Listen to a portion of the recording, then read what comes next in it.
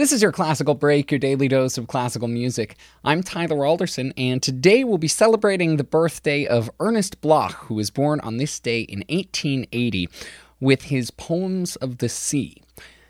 Bloch is a little hard to place in the scheme of things, in part because he traveled and lived all over the place. He was born in Geneva, he spent time as a student in Brussels, Paris, Munich, and Frankfurt, all before his mid-20s.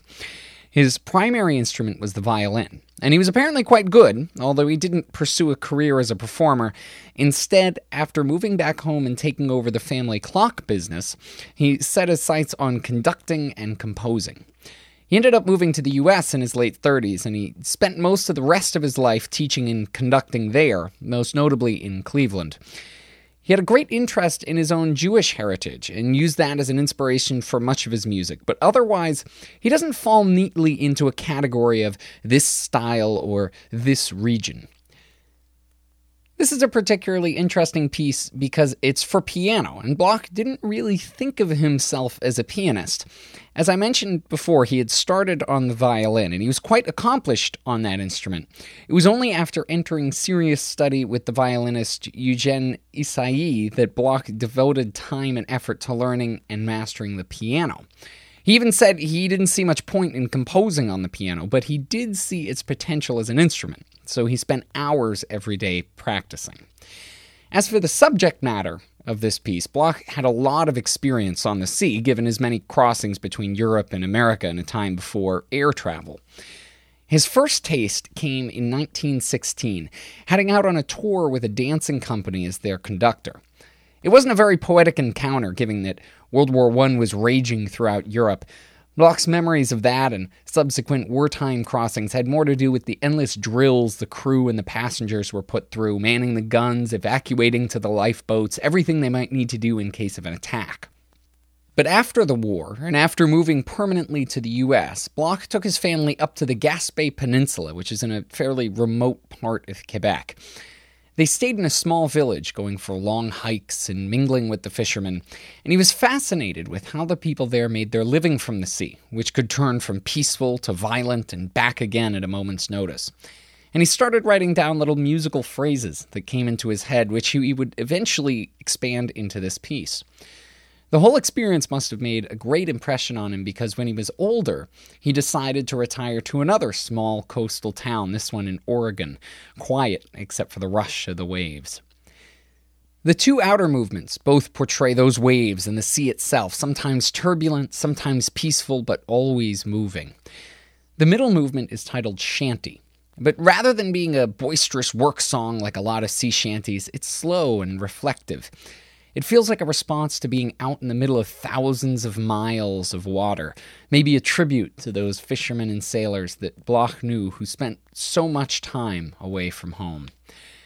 Here's Peter Bradley Fulgoni with Ernest Bloch's Poems of the Sea.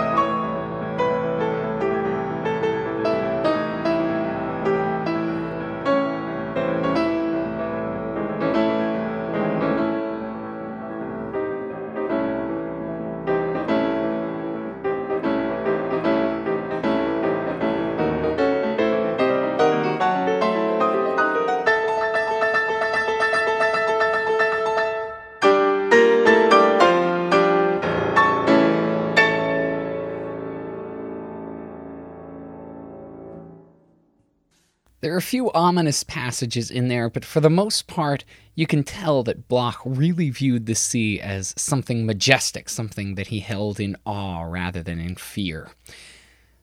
Thanks to Peter Bradley Fulgoni for putting that up on museopen.org, and thank you for listening. If you have the chance, please rate and review this podcast wherever it is that you're getting it. I'm Tyler Alderson, and tomorrow for your classical break, we'll be listening to Haydn's First Cello Concerto. I'll see you then.